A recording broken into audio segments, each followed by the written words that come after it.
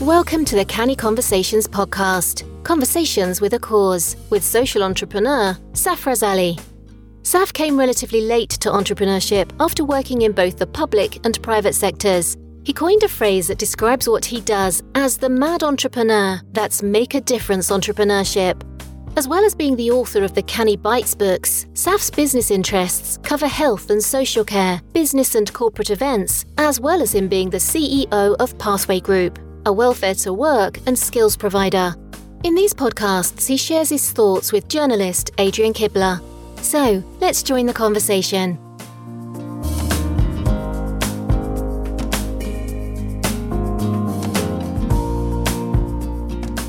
Welcome to Canny Conversations with Safraz Ali. My name's Adrian Kibler. This podcast aims to bring you a canny conversation with a cause. Conversations that we hope will captivate your curiosity cannily. Now, people that have been with us in earlier episodes will know that we've been talking about businesses and particularly the role of people within businesses and getting the right people. And of course, for any of you that haven't heard the earlier episodes, then there's an opportunity to catch up at your convenience and take in the earlier podcasts. The ground that we're covering in this series is also covered in significant depth in Saf's Canny Bites books, and there are 3 of those. All right, today we're going to be talking about something a bit more, if you like, tactical. We've talked about some strategic issues up to now, but now we're going to be talking about the mechanics of the process of finding a new person, recruiting them.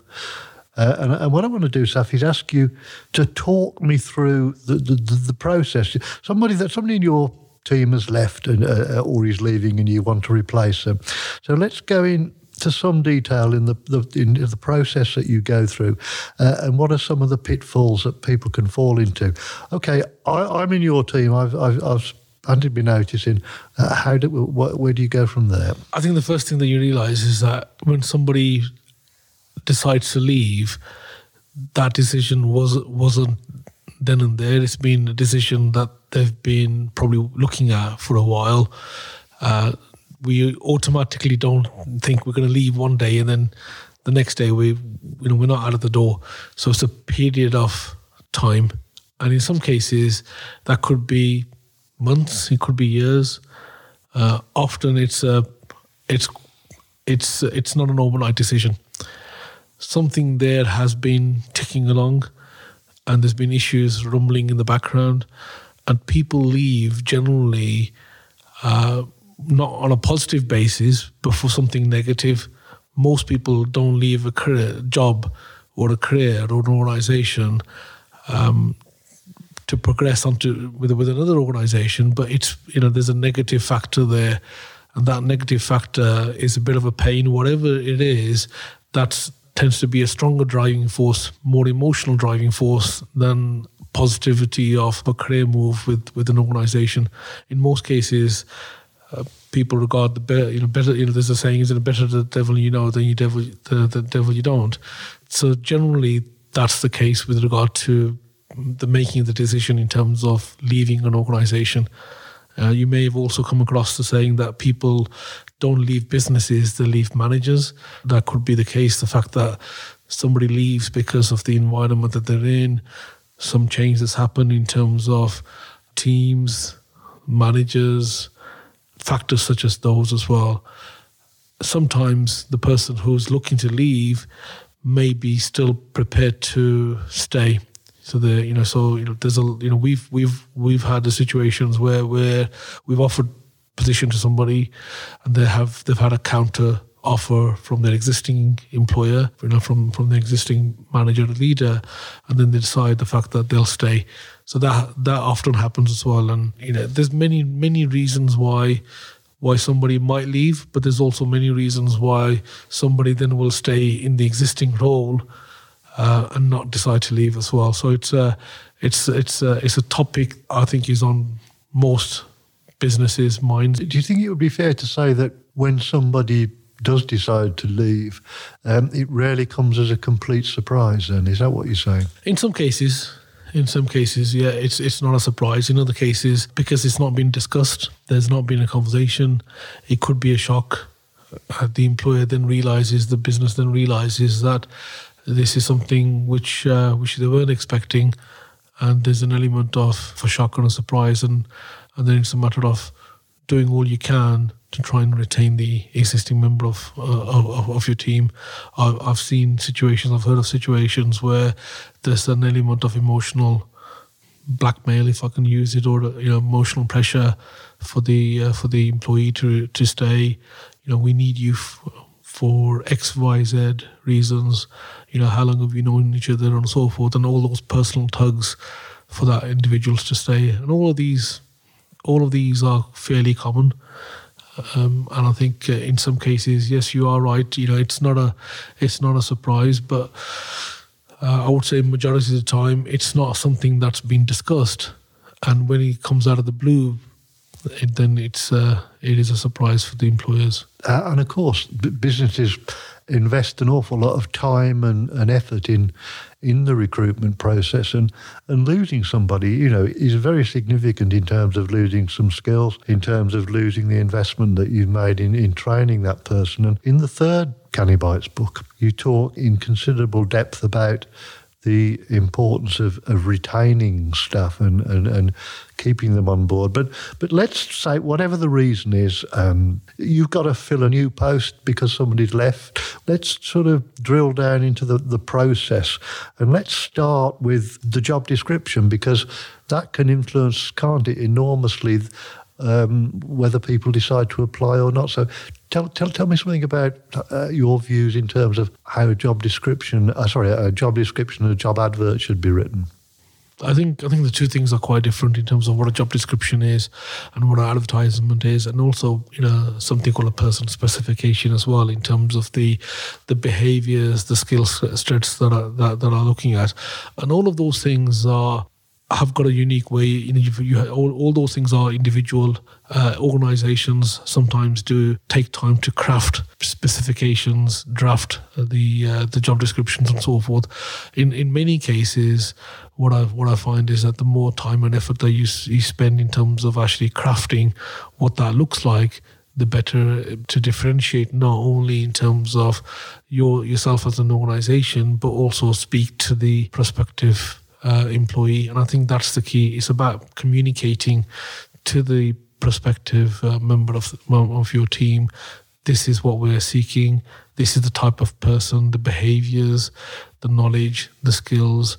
And I think it's being able to transfer that across to them, where the job advert, the job description really resonates, and they're able to understand exactly what that means. The more detail you give, the better it is.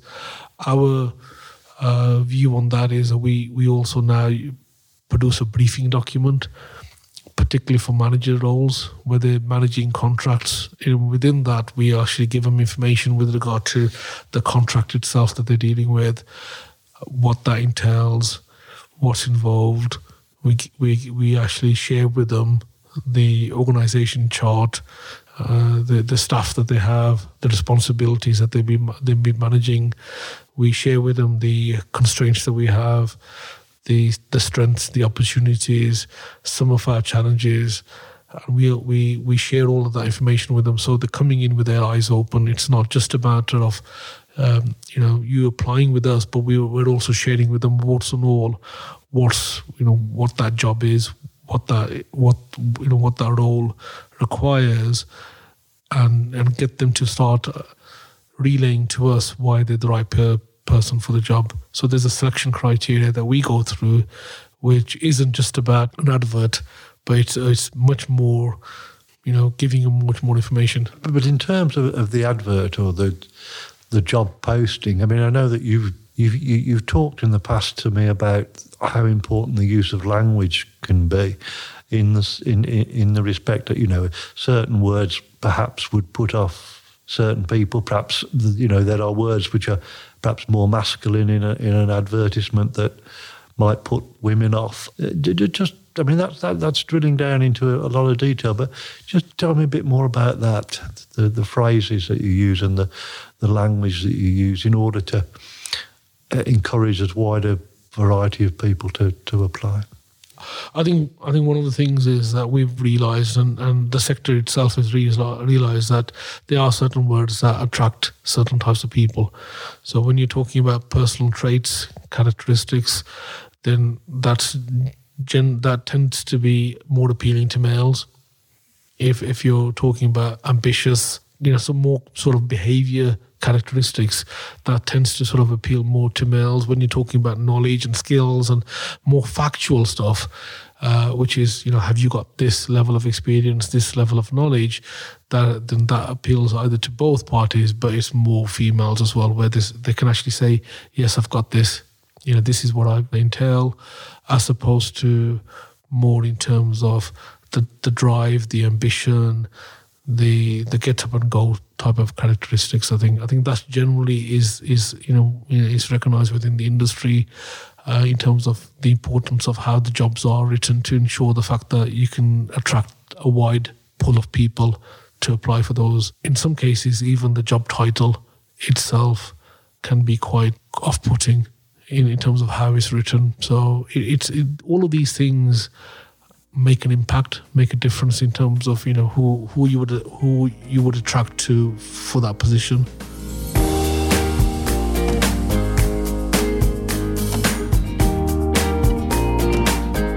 It's a very good point that you make, and of course, if you don't get the language right, then albeit unintentionally, you can be significantly influencing the response that you get for the posting of the advert. In the modern world, there are so many different places that you can advertise jobs. I mean, the days when you'd put the advert in the local newspaper and that would be about it have all gone. There are so many other jobs platforms that you can use. I mean, what platforms do you use when you're recruiting? Where do you post the job? I think mostly at this point in time, I would say the job boards that are out there cover most of our needs. Quite a few of these job boards also syndicate these jobs into other newspapers or online platforms as well. So the market leaders is Indeed.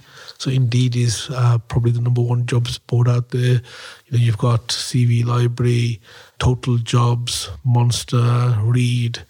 That would probably be majority of the marketplace for recruitment.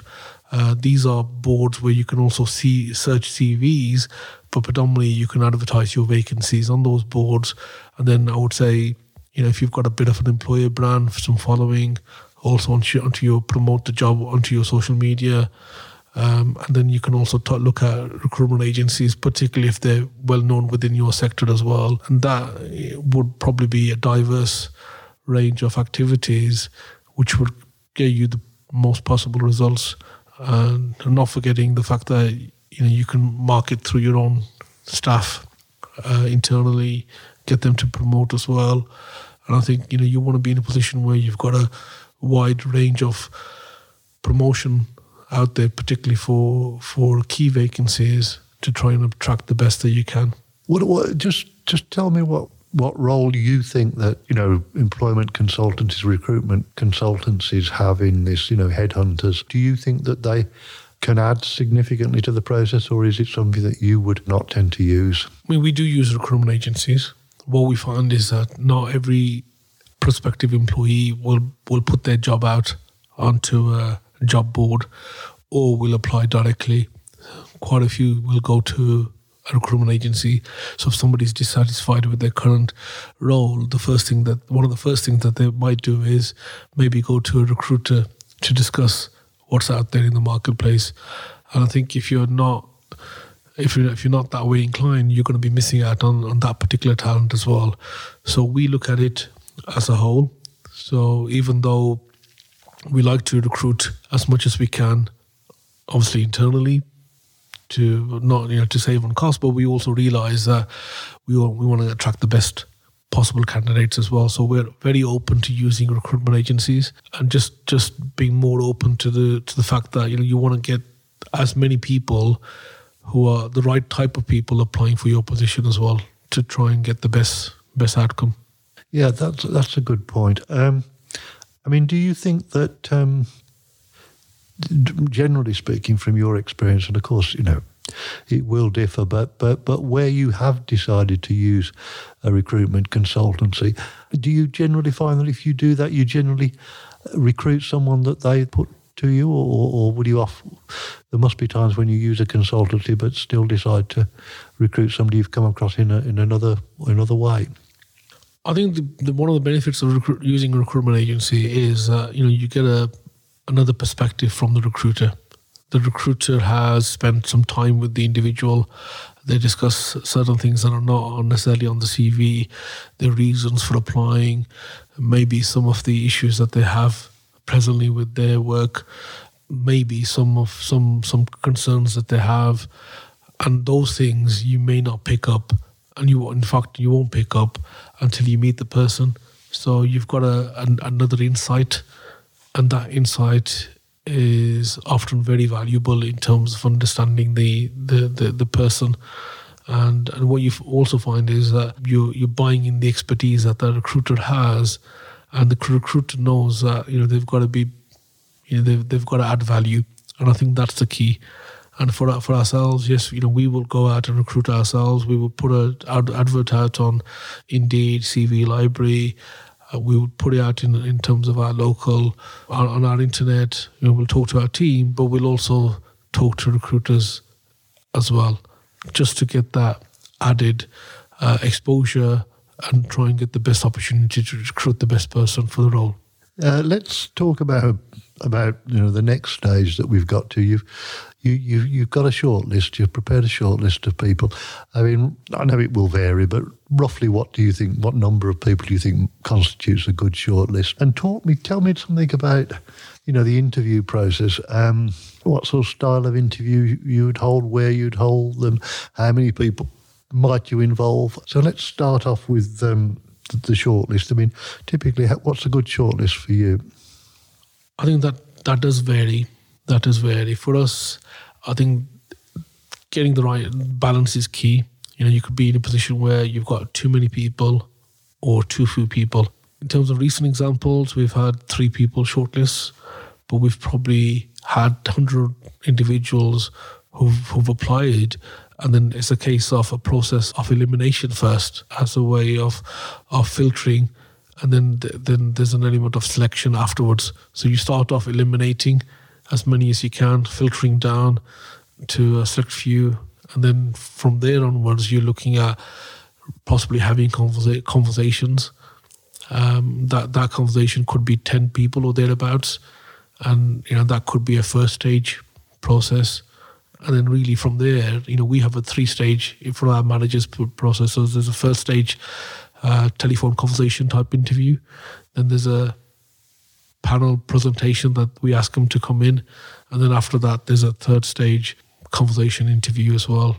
What we found, talking to about 3 to 4 people is just about right in terms of, there's the selection criteria, because we're asking them in many cases to go away and prepare a presentation, particularly when we're recruiting managers who are contract managers or managers of an academy or a division.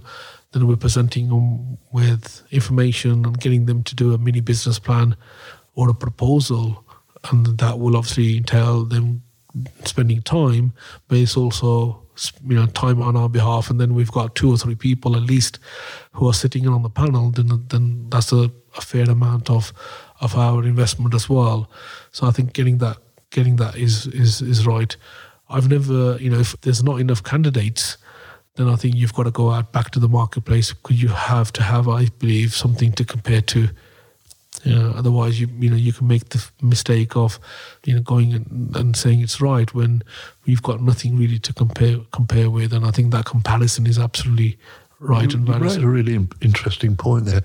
Some years ago, I was involved with an executive recruitment consultancy, a headhunting group, and they said, Adrian, just remember, until the very last stages, this is an elimination process. It's not a selection process. I was told, always wear a white shirt and a blue tie because nobody takes objection to that. And it's, if you can get through the early stages, then you can get to the point where they actually start selecting. How many interviews would you normally expect to have for a senior position?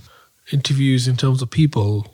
No, sorry, Asaph, in terms of, a first interview, a second interview, a third interview. I mean, some of these processes seem to go on forever. I mean, would you normally expect to make a decision after the first interview, or would you want more than that? No, ours is a very structured process, particularly with regard to managers.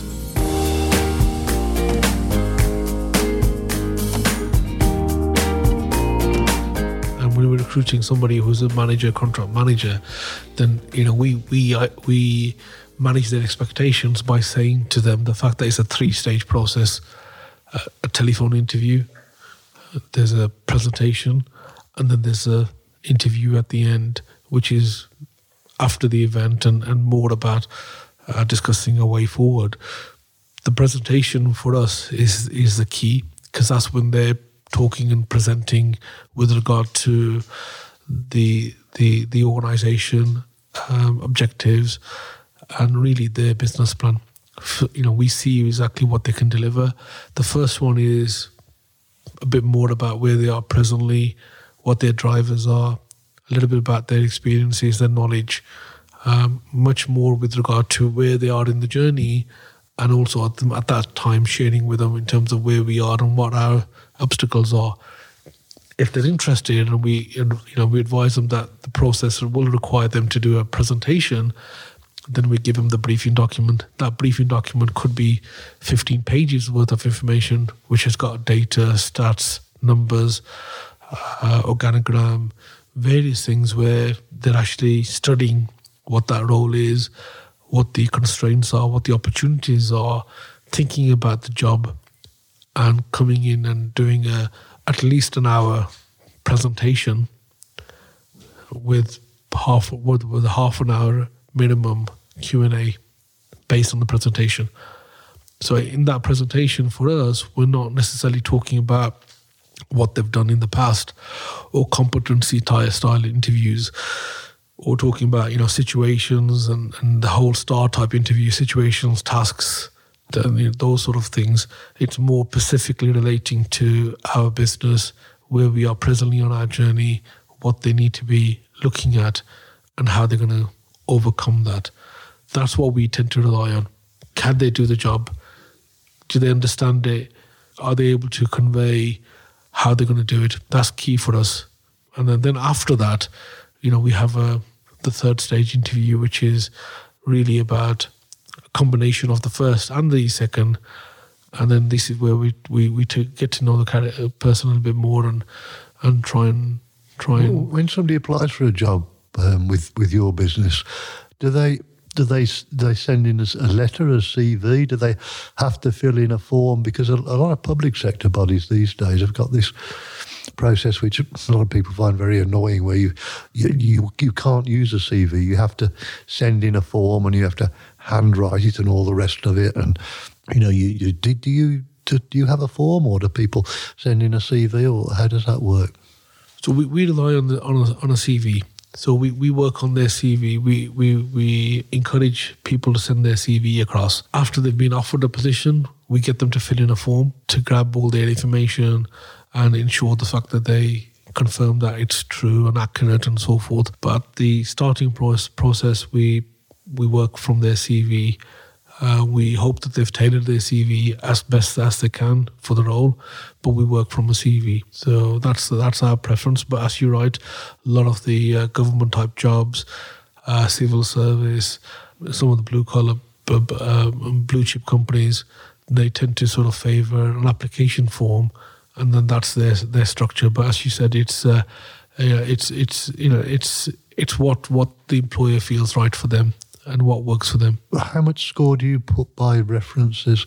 Do you, some people think, references, basically, you're not going to put somebody down as a reference if they're going to say something bad about you. And there are quite some significant legal issues. If someone for example, is offered a job on condition of reference and then that job offer is withdrawn, legally they're entitled to see the reference that lost them the job. Do you ask for references and do you put much score by them? I think it's a condition of our employment that we ask for references. We work in a regulated environment. So, for example, education, public sector, we've got to meet certain criteria. So, for example, we will say this offer that we've given you is subject to a DBS check, disclosure barring service check, a CRB check, but it's also subject to references. And I think they're key things. Again, our other business is health and social care. We've got to have a trail, and we've got to have we've got to be able to look at the last 10 years. Again, foster care business as well. We've got to go into detail in terms of their reasons for leaving and look at those things. So it depends on your sector, depends on if you've got any regulatory constraints. But from our perspective, I think references are important. It's usually we collect the references after we've offered the position. I mean, you put, you've talked about the various processes that you go through to try and make sure that the recruitment process is as fair and equitable as it can be. But particularly as people get a bit older, the biggest recruitment tool is probably word of mouth, or otherwise known as the old boys or the old girls network, and sometimes known as by cynics as cronyism. I mean, how do you feel about recruitment through, recruitment of people or people that are recommended to you? And is that cheating, or what do you think? I think using the friends and family network is a positive thing, but it can't be the only thing to use. So from our perspective, it's a way of getting information across. In terms of your recruiting, you've got to recruit what you perceive, what you believe is the best person for the business, best person for the job. And I think that's the bottom line. As long as you've got the right intention, then I think it's not an issue in terms of how you get the message across. Our main objective is to let as many people know that there is a vacancy, get the information disseminated using social media, using LinkedIn, Twitter, Facebook, all of those things, as well as our current staff members, recruitment agencies, traditional job boards, as many people as we can. That's the key for us. And then after that, it's the obviously the process of elimination, the process of selection, and then really getting those conversations. But getting a diverse pool of people, I think, is absolutely key to try and find the best person for the role. And finally, you've got your man or you've got your woman. In terms of drawing up the contract and the formal part of it, would you normally basically say this is a job and it's X amount per year and take it or leave it, or is the negotiation on the terms and conditions part and parcel of the interview, or is that something that comes when you've decided who you want and you try and nail that down at that point? For us, it's in terms of the manager levels that I mentioned, in terms of the third stage of the process, that's where we start talking about salary in detail, our offer in detail. What we also find at that stage is that we've had individuals who've applied for a position where their expectation is slightly more than the banding that we've offered. So that sometimes can be a stumbling block in terms of the conversation. We may have a viewpoint that we want to offer maybe middle of the band. Their expectation is to be at the highest level of the band, and those conversations come right at the end. That's the stage where we tend to talk about salary and terms and conditions and so forth. What we found in the past is that each person has got a different perspective. So for some people, flexibility is important. Working from home and having the choice to work from home on particular days, that's more of a driver. In other cases, it's having company vehicle or expenses, or getting to understand pension schemes and benefits and health benefits and so forth. We try and, where possible, compromise and offer according to a sense of packages. So it's not one size fits all.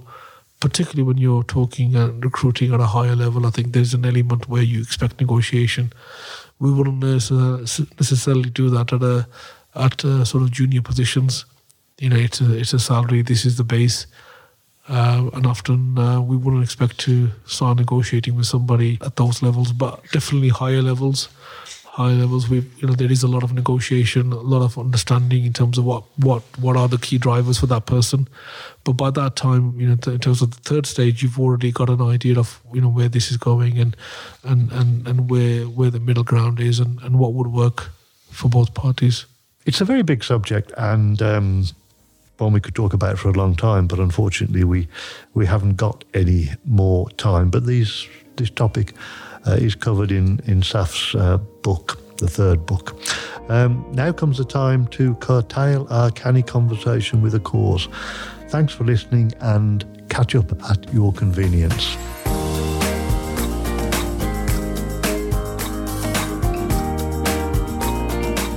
Thanks for listening to this Canny Conversation with a Cause. These conversations are based upon the Canny Bites books by Safraz Ali, available on Amazon. To find out more, go online and visit SAF's website, pathwaygroup.co.uk, or join him on social media. He can be contacted at safraz@pathwaygroup.co.uk. This is a 1386 audio production.